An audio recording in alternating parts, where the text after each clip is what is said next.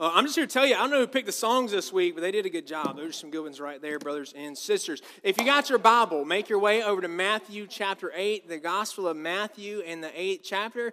That's where we'll be. In case you've forgotten, that's the first book of the New Testament. I know it's been a while, but we're back, and we're going to stay back for a while, so I'm looking forward to that. Well, it's not there anymore, but there was, back in the day, there was a bench at this place, this park in Savannah called Chippewa Square. And it was a bench that was out in front, right there in the center, and people would come and sit on that bench while they were waiting to get on the bus. And there was this one particular day where there was this guy sitting on the bench. He was a pretty outgoing guy, a pretty talkative guy, and he would just tell stories. I mean, he couldn't say hello without telling stories. He'd say things like, hello, and then try to offer people a piece of chocolate. Next thing you know, he's talking about how he got his first pair of shoes, and he's talking about how he played for Bear Bryant. He's talking about how he fought in Vietnam. He's talking about how he ran across the country, how he got in on the ground level of Apple Computer Company. But you see, he did that. And there's some people who heard him, and they were standing there talking to him, and they were like, man, I wonder what's going on. Because me and you watch, it's obviously like 90% of the movie Forrest Gump, right? But me and you watch that, and you can make whatever you want to of the movie. It seems pretty brilliant to me, the way the story is kind of told. We get this elaborate kind of detail in the background that helps us track along. But I just want you to remember, like at Chippewa Square that day, standing there waiting on the bus, there were some people who heard this cat talking, and they were like, I wonder what the point is. Like, what's the point? Because you can't answer a question without getting a story. You and I know people like that right now, don't you? There's some people who, if you went to ask a very simple, straightforward, direct, you would get an elaborate story, and you're going to be thinking, like, what's the point? Or is there a point? Right? That's how some of that works. Well, the reason that I tell you that is we've reached a transition point in the Gospel of Matthew. I'll just track back with you. Matthew's walking us through that. Chapter 3 actions there. Chapter John the Baptist, and specifically Jesus and John the Baptist overlap, the interactions there. Chapter 4 is all about Jesus' preparation for ministry, and then Jesus' ministry begins. And I just want to remind you, we got this summary statement, this really convenient summary statement in chapter 4, verse 23, and here's what it said. And he, that's Jesus, went throughout all Galilee, teaching in their synagogues and proclaiming the gospel of the kingdom and healing every disease and every affliction among the people. So if you got your listening ears on right there, if you flipped over there and saw it, you notice there's two parts in that summary. You've got teaching and you've got healing. If you were here at all during October or November as we walked through chapters 5 through 7, the Sermon on the Mount, you got to hear really clearly Jesus' teaching. He's been teaching. 5 through 7 is really one big sermon. It's got one central proposition where Matthew is trying to show you really clearly, like Jesus' definition of what it means to follow me. What it means to live the good life is that you would live unto God. That everything about you will be sold out, aimed at the glory of God. That you would live all of your life before the face of God, because guess what? You really do. 5 through 7, Jesus' teaching. But you're an attentive listener. You read 4:23, and so you'll know there's a healing component. Like, we're waiting on the healing component to get here. And so here you go. Here it comes. Matthew's going to give you the healing component this morning. We're going to be in chapter 8, and he's going to give you the healing component this morning. He's going to tell you a story about Jesus' healing. And so since he's going to tell you a story or give you a narrative about Jesus' healing, just like you were sitting on the bench talking to Forrest Gump, just go ahead and ask, what's the point? Be on the lookout for the point. Here you go. I'm going to read it to you. When he, Jesus, came down from the mountain, great crowds followed him, and behold, a leper came to him and knelt before him, saying, Lord, if you will, you can make me clean. And Jesus stretched out his hand and touched him, saying, I will, be clean. And immediately his leprosy was cleansed. And Jesus said to him, see that you say nothing to anyone, but go show yourself to the priest and offer the gift that Moses commanded for a proof to them. When he had entered Capernaum, a centurion came forward to him, appealing to him, Lord, my servant, he's lying paralyzed at home, suffering terribly. And he said to him, I will come and heal him. The centurion replied, Lord, I'm not worthy to have you come under my roof, but only say the word, and my servant will be healed. For I too am a man under authority with soldiers under me. And I say to one, go, and he goes. And to another, come, and he comes. And to my servant, do this, and he does it. When Jesus heard this, he marveled and said to those who followed him, truly I tell you, with no one in Israel have I found such faith. I tell you, many will come from east and west and recline at table with Abraham, Isaac, and Jacob in the kingdom of heaven, while the sons of the kingdom will be thrown into the outer darkness. In that place there will be weeping and gnashing of teeth. Entered Peter's house, healed at that very moment. And when Jesus entered Peter's house, he saw his mother-in-law lying sick with a fever. He touched her hand, and the fever left her, and she rose and began to serve him. That evening, they brought to him many who were oppressed by demons, and he cast out the spirits with a word and healed all who were sick. This was to fulfill what was spoken by the prophet Isaiah. He took our illnesses and bore our diseases. Would you pray with me? Oh Lord, we thank you for your word. We thank you that even as we read it, it speaks to us. We thank you, Lord, that your Spirit who inspired it is present with us this moment. And so, Lord, we ask that you would do your work in us through your word. In Jesus' name, amen. Okay, well, before we dive into exposition this morning, just want to clarify a couple of things. I'm your pastor, right? And part of my responsibility as your pastor is not just to feed you. It is my responsibility to do that. I enjoy that. I delight in doing that. I love to teach. It's really fun stuff for me. But if we think about a pastor, and pastor having the role of a shepherd, and shepherd pertaining to the sheep, like part of the pastor's duty is to guard the sheep. Play a little bit of defense, guard, like shoot the wolves. Don't let the wolves get the sheep. So to that end, I just need to clarify a couple of things for you this morning, help you think through a few things. I said it before, I'll say it again. It really is true. We're reading a story this morning. 8, 1 through 17. It's a story, maybe more accurately, it's 3 stories that Matthew has arranged to give us one central thrust. We're going to find out eventually what's the point. Like we're working to that. But as we're dealing with these stories, I just want you to know that they're true stories. Like it's a true story. Now, when I say that, I don't mean that it's a forensic story.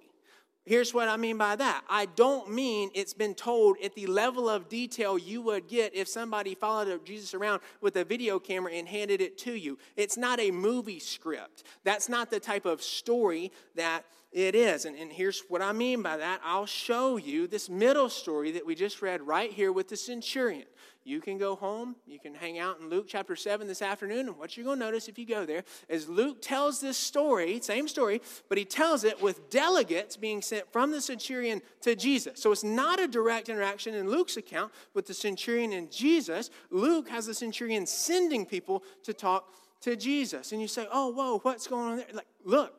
Here's what you got to get. It's not a forensic story. The gospel writers, Matthew, Mark, Luke, John, they have not, in the way they've recorded the gospels, intended to give you a video report with that type of level of detail, every motion picture detail you'd want filled in. They haven't tried to do that for you. And look, that's not the point.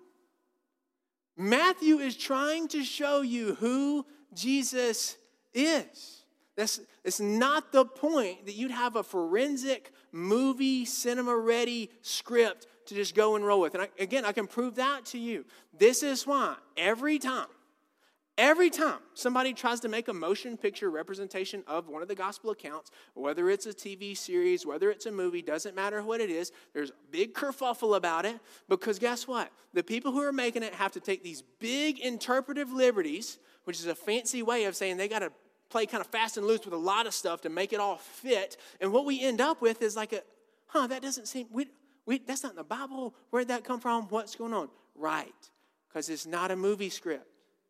Matthew wants you to know who Jesus is, and so he's decided to tell this story to make the point. He's cut out the middleman. He wants you to know the nuts and bolts of it. There's a centurion that wanted Jesus to heal his servant. That's what you need to know to get his point. So if you read that in a way that you're trying to say, we don't really know, this doesn't really make sense, we're going to listen to these liberals tell us that these two things don't align. No, you're missing the point. Matthew's got a point, and the point is not that you would take this and make it a movie. It's a story. And it's a true story. And I mean that it's a true story in the sense it ain't a mythological story. Over the course of the last 200 years, people have said really ridiculous things like, we got to demystify the Bible. We live in this present rationalistic age, and we don't run. There's all this supernatural stuff in the Bible, all this supernatural stuff in the Gospels, and it just kind of stretches the way we tend to think as these modern, sophisticated, rationalistic people. And so we take this, we got to take our modern, rationalistic, this is the way the world works, and it makes sense to us type lens, and we're going to put it on the Bible, and we're going to make the Bible fit our mold. For the last 200 years, people have been doing that. They'll say stuff like, we're just too sophisticated now. People don't believe that type of stuff. It doesn't sell anymore. Young people aren't going to church. I literally had a lady tell me that yesterday. That's my favorite line ever in the history of the world. Young people might not go to your church, but young people go to Grace Chapel Baptist Church. We don't have a problem with that. And guess what? We haven't sold out to make it happen. There's actually some young people that come here because we believe something and we're willing to say we believe it, right? So you don't have to sell out to win the world. It's not how this thing works. But does that sound like familiar to you? People don't believe this. We got to round off the edges. We got to stop saying the Bible doesn't condemn these cultural sins. We got to that, brothers and sisters. That's happening. That's happening right now. I'm really sad to have to tell you this, but it's happening like right now, still in our camp, in the midst of people who are still trying to masquerade like they're evangelicals. They got big churches, they got big YouTube platforms, you got access to their podcast, so that's out there. Like the offer that we're going to try to demystify the Bible and take a step back, it's out there, it's available, you can go home, get on YouTube, and you will be offered it. And so here's my statement that I just want to make as your pastor. That offer is there. Don't take it. If we try to take the supernatural out of the Bible, I just want you to be aware we don't end up having a Bible. And if we don't have a Bible, we don't know enough about who Jesus is to get us to God. And if we don't know enough about who Jesus is, we could not and never could be reconciled to God. There are loads of people who have walked that well-worn path throughout history, and they've tried to do the whole, I'm going to get rid of the parts that really, the parts of Christianity that don't make sense to me, or that stretch me, or that challenge me, or that don't fit into my mold. They've tried to do that and say, we're going to get rid of that, and we're going to hold on to Christ. And what happens every single time is they get to the end of the line somewhere, and they realize by the very end that their version of Christ, who's left, is a false Christ. There's not enough truth left in him to save them from their sins or make a very meaningful impact on their lives. The demystification of the Bible is a slippery slope that will lead to the pits of hell, and it will lead to the pits of hell for you if you adopt the offer that's being handed to you by the people who are trying to hijack the Christian faith on YouTube, on your TV, on podcasts for you today. If you got questions, comments, need follow up with that, want to know what's going on with some person, ask me. I'll be happy to let you know. But that's my statement. Matthew chapter 8. It's a story. It's a true story. It's not a mythological story. It's a story about Jesus, and it's a story with a point. So back to the question I want us to ask. Hey, what's the point? Scene number 1, verses 1 through 4. When he, Jesus, came down from the mountain, great crowds followed him, and behold, a leper came to him and knelt before him, saying, Lord, if you will, you can make me clean. And Jesus stretched out his hand and touched him, saying, I will be clean. And immediately his leprosy was cleansed. And Jesus said to him, see that you say nothing to anyone, but go show yourself to the priest and offer the gift that Moses commanded for a proof to them. Brothers and sisters, what is the point? The point's pretty simple. That ain't me. That ain't me and that ain't you. Like, that is not how our wills work. Do you hear that? What you just got in verses 1 through 4 is that Jesus has a determinative will. When he wants things to happen, they happen. That's not how it works for me. That's not how it works with you, I presume. Let me know if it's different. But there's lots of things I want to see happen that ain't happened. That's probably good for some people, okay? But Jesus is not like that. Jesus has a determinative will. He's walking down the mountain. He comes down the mountain. And as he's coming down the mountain, here comes this leper. What's a leper? Leper is kind of a big, general, overarching category for this whole host of skin issues, skin diseases. Back in that time, if something's wrong with your skin, we don't know what it is, we call you a leper. They weren't walking around scrolling on WebMD. They didn't have like a Ask Dr. Oz segment on their local cable network. So they're just a leper. Just call them a leper. And here's the problem. That was really inconvenient.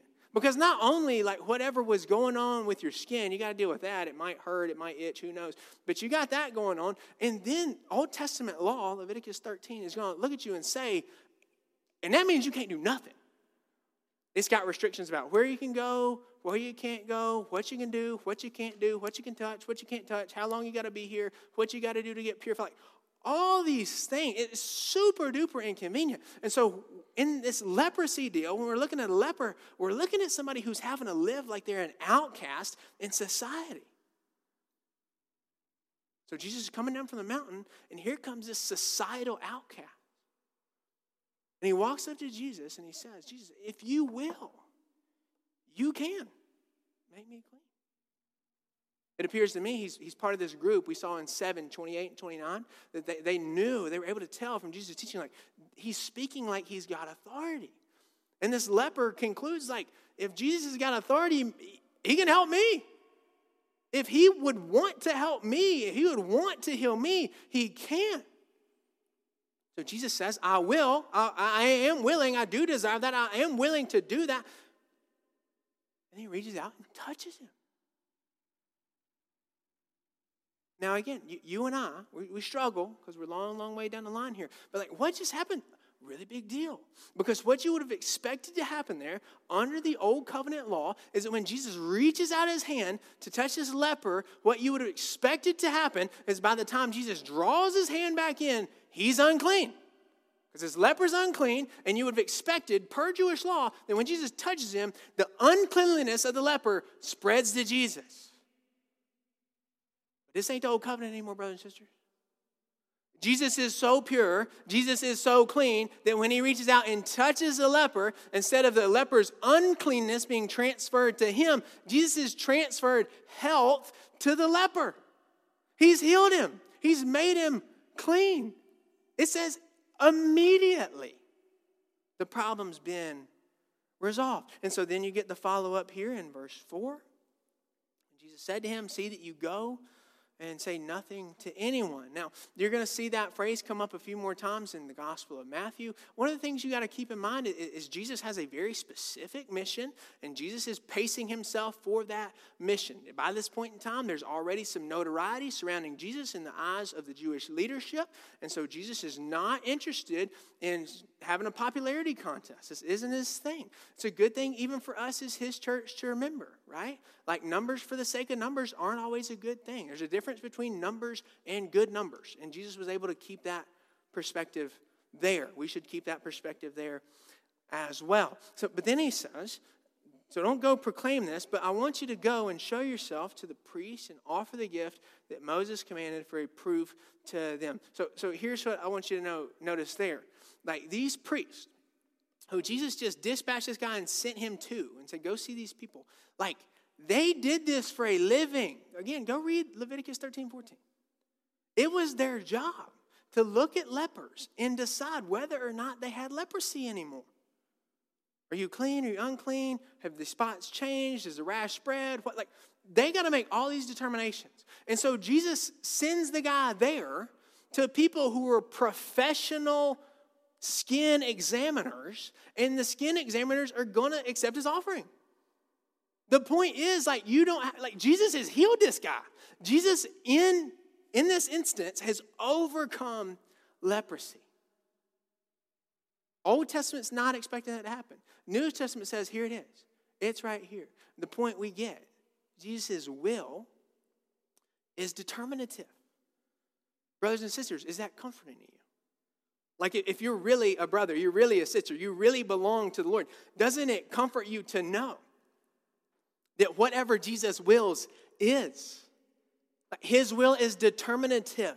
He has power, and just because he wants it or ordains it, guess what? It comes to pass. The Bible's very clear that Jesus is God, and the Bible gives us very clear statements about God. Isaiah 46, I'm God, and there's no other.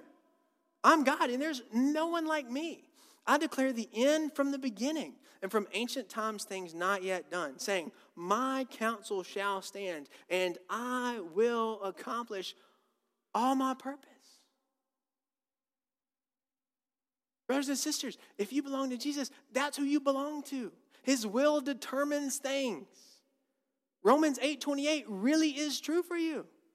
Like all things work together for the good of those who love God and are called according to his purpose. Of course they do, because his will is determinative.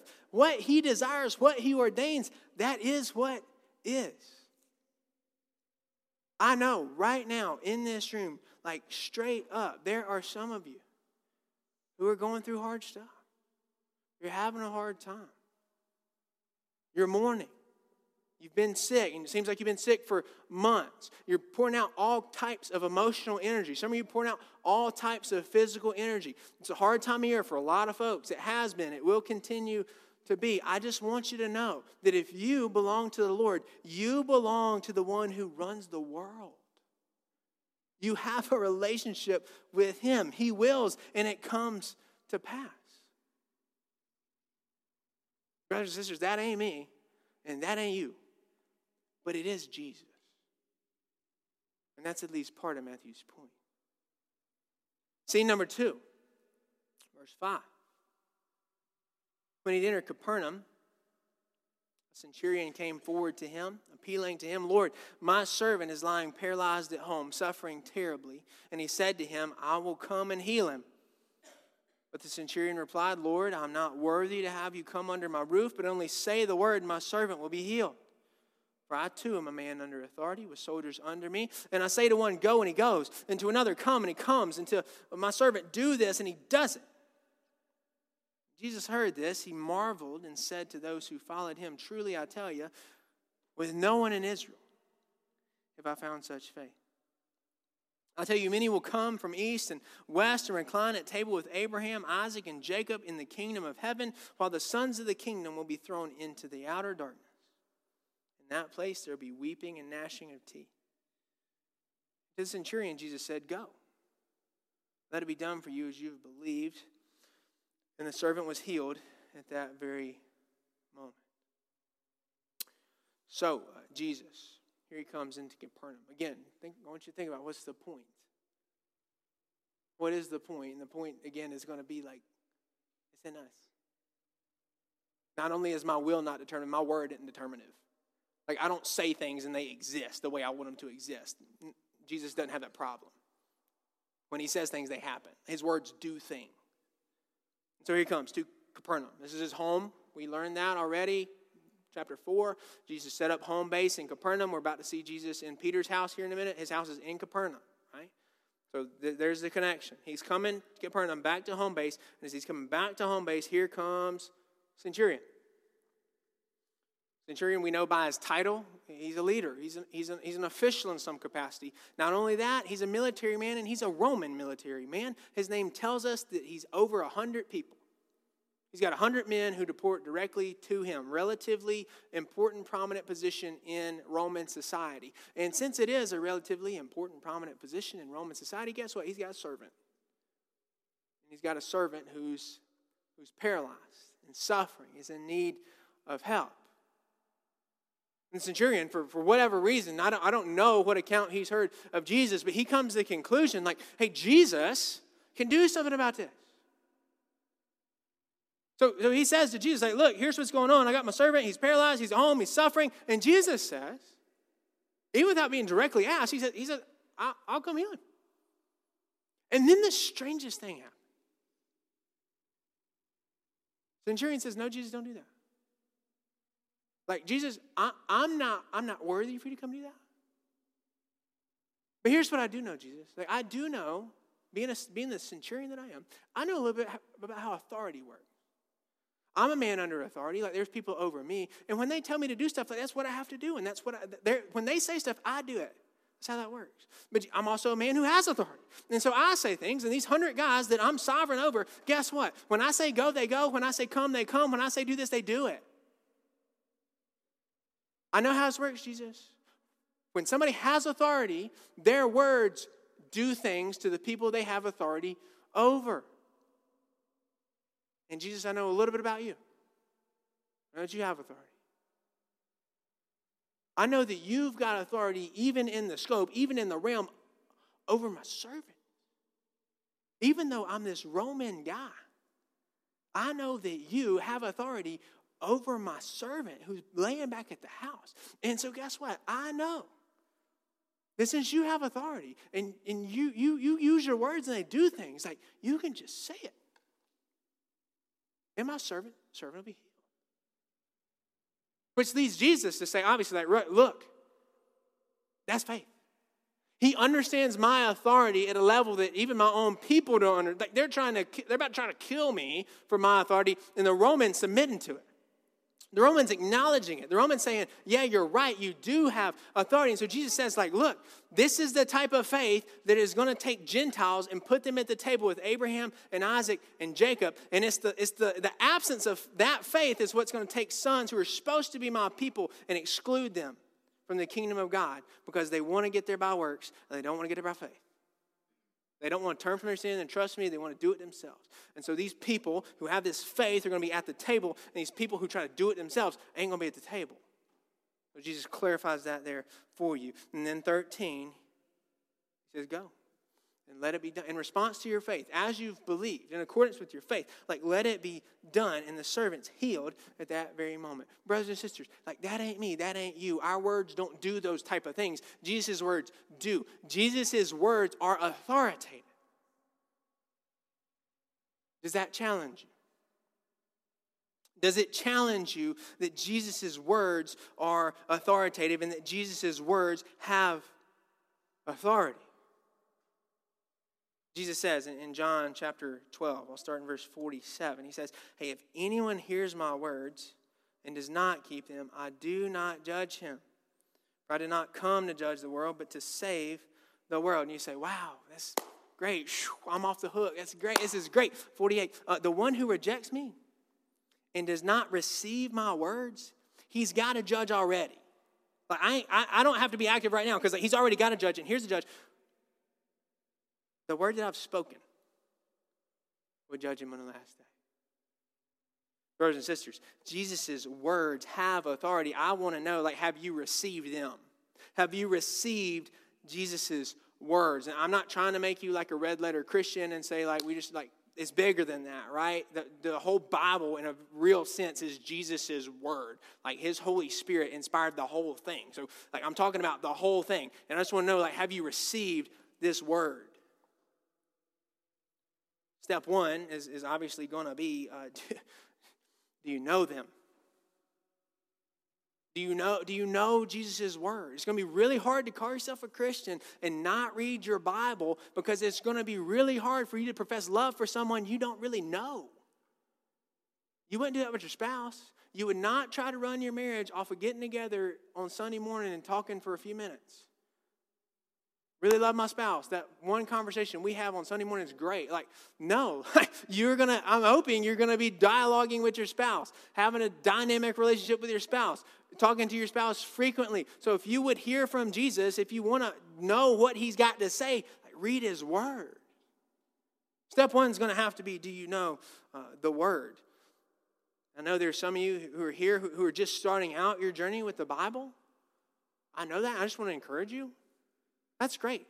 Like here, you're getting 17 verses today. That's a really good start. And I'm not going to encourage, like, you don't have to set the world on fire with a brand new Bible reading plan. Like, there's some of you who are like, it's January 7th. I was supposed to be in the middle of Genesis, and I'm in, like, chapter 3. Like, okay, I got you. Like, that's okay. Here's just practically what I want to encourage you with. If you're here and you're just starting out your Bible journey, you're just going to start for the first time in your life trying to be a consistent Bible reader, here's what I want you to do. We're going to finish up Matthew chapter 8 next week. So this week, why don't you just take every day, every morning, be consistent. Just take a little section and work your way there. So for example, tomorrow morning, you get up, you read verses 1 through 4 again, and you leave a little bit of time to think about that, pray about that. What do I need to do? Tuesday morning, you get up, read 5 through 13. Think about that, pray about that, see if there's something there for you to apply, and you keep on. Just keep doing that section by section. Work your way through Matthew 8 next week. You'll come back. You'll know what's going on. You'll be able to retain some of what's going on in Matthew 8. I just want to encourage you to do that. If you need a Bible to do that with, just tell me when you leave. I'll find you one. If I give it to you and you don't like it, tell me. I'll buy you another one and give it to you next week. That's great. Because I'm convinced these words matter. And they have power, and they have authority. I know that because the Bible says that. I know that because I've seen them have authority in my own life. This is how I came to know the Lord. So if you will pick up a Bible and read it with a little bit of discipline, I'm utterly convinced you will come to find that these words have power in your life as well. But then there are others of you. There are others of you who aren't starting your Bible journey afresh, who've been here for a while, who've been in church for a long time, who've been handling the Bible for a really long time, and you've got to confront Jesus in Luke 6:46. Why do you call me Lord, Lord, and don't do what I say? Familiarity with the word is one thing. Obedience to the word is a very different thing. The Bible has not been given to us. The words of the Lord have not been given to us for us to mind them, to figure out what's going to look good on our Facebook wall. It's not for us to figure out which we're going to put on our Instagram bio, what our new tattoo is going to be. I'm not, if you're like a verse poster, don't hear me hating on that. I'm just saying the words we've been given aren't simply for us to admire. They're also for us to obey.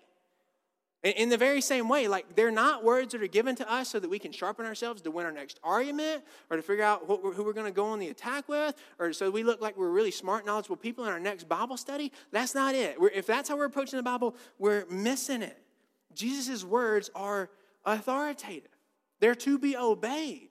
That's what they really are. And I just want to ask you, like, are they authoritative for you? They are authoritative. They look like they're authoritative for you. Scene 3. We'll wrap it up. Verse 14. When Jesus entered Peter's house, he saw his mother-in-law lying sick with a fever. He touched her hand and the fever left her. And she rose and began to serve him. That evening, they brought to him many who were oppressed by demons, and he cast out the spirits with a word and healed all who were sick. What's the point? Hold on a second. Just hold your horses. I know y'all have been asking me that all morning. Just hold your horses just for a second. Here's what's happened. So, Jesus goes into Peter's house. When he gets into Peter's house, which is in Capernaum, right there beside the synagogue, he walks in. His mother-in-law is sick. And just like we saw him do with the leper, he actually physically goes, touches his mother-in-law, and immediately, just like with the leper, mother-in-law is good to go. She's healed. And so to show that, Matthew puts special emphasis here. He shows you that not only was she healed, like she got up and started working again. Like she's healed. She's good to go. And that's not all, because by that point in time, people have come to understand not only does Jesus teach with authority, like Jesus has authority to heal. And so this crowd that's been following him gets wise to that, and they say, man, we got a lot of people. I mean, you would have people too, right? Like, let's take everybody who needs healing and let's take them to Jesus. And they start doing that. And guess what? They're doing that. And while they're doing that, Jesus heals them. He's healing them all. There are people who are oppressed by demons. He's casting the demons out with a word. He's saying it, and it's happening. That's what just went on. What's the point? What is the point? Verse 17, you don't have to wonder. This was to fulfill what was spoken by the prophet Isaiah. He took our illnesses and bore our diseases. It's a direct quote from Isaiah chapter 53, verse 4. And some of you who know Isaiah 53, verse 4 pretty well, they're pumping the brakes and saying, that's not what my Isaiah 53, verse 4 says. Matthew doesn't know Isaiah 53, verse 4 like I do. That'd be correct. Matthew knows Isaiah 53 verse 4 way better than you do. And what he's just done is Isaiah 53 verse 4 is written in Hebrew. The document he's writing, Matthew chapter 8 verse 17, is written in Greek. And so Matthew has just taken and made his own translation. It's a pretty literal translation of Isaiah 53 4 right there for you into the Greek in Matthew chapter 8 verse 17. And the folks who've translated my Bible have tried to keep the fact that he did it that way. Matthew's very interested in the way that this is written because it's showing Jesus is the Messiah. This fulfills the word of the Lord. Matthew's point is Jesus is the Messiah, and you can tell that Jesus is the Messiah because of what you've just seen Jesus do. He's taken the people's illnesses. He's borne their diseases. This is the point. It's not an entirely new point. It's somewhat of a new point because you've already seen this guy Matthew, our evangelist Matthew. He's already told you. He started his gospel by saying the genealogy of Jesus the Christ, the son of David. That's how it starts, David. Have you heard me say before we're waiting on David? 2 Samuel 7, we're waiting on this one who's going to come from the line of David, who's going to sit on David's throne, who's going to rule and reign over God's people forever and ever and ever. We're waiting on him. And Matthew says, he's here. Next phrase, Matthew chapter 1, verse 1, son of David, son of Abraham. Have you heard me say before? We're waiting on this one who's going to come from the line of Abraham, through whom all the nations of the world are going to be blessed, according to Genesis chapter 12, verse 3. And Matthew says, he's here. This is him. He's the son of David. He's the son of Abraham. Matthew's not content with that. Matthew wants you to know, better Moses is here. Look out. Do you remember the flight to Egypt? He's running away from this evil king who's trying to kill all the babies. Does that remind you of anybody? He's going up to the mountain. He's fasting 40 days and 40 nights. Does that remind you of anybody? Were you here from Matthew chapter 5? You've heard it said in the law of Moses, but guess what? I say to you, the better Moses is here. Here he comes. The son of David, the son of Abraham, the son of Moses. He's a Messiah. And the Messiah is the suffering servant. Maybe you were here, maybe you weren't here. We just wrapped up Isaiah. We went all the way through Isaiah on Wednesday nights in the beginning of December. And when you get to Isaiah 42, you're introduced to this idea of the suffering servant. And it's a theme that shows up throughout the rest of Isaiah. You're most familiar with all of 52 and 53. Because that's the passage we always preach at Easter, very clearly showing us Jesus taking on our sin. And that's where Matthew's placed it.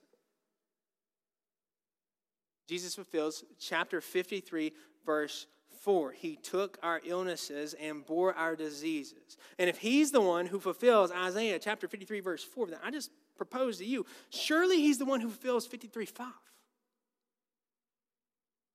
He was pierced for our transgression. He was crushed for our iniquities. Upon him was the chastisement that brought us peace, and with his wounds we are healed.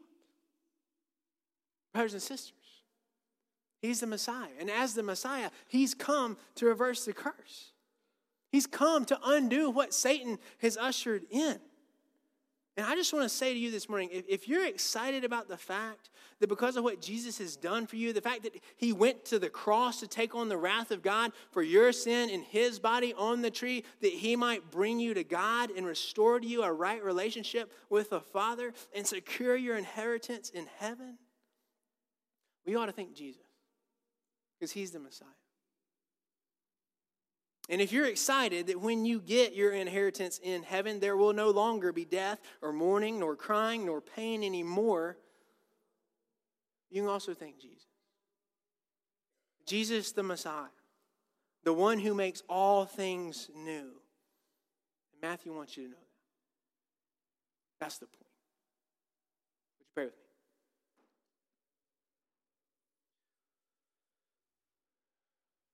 Oh Lord, we do again thank you afresh for your word. We thank you that you don't leave us in confusion, but you tell us really clearly what you want us to know.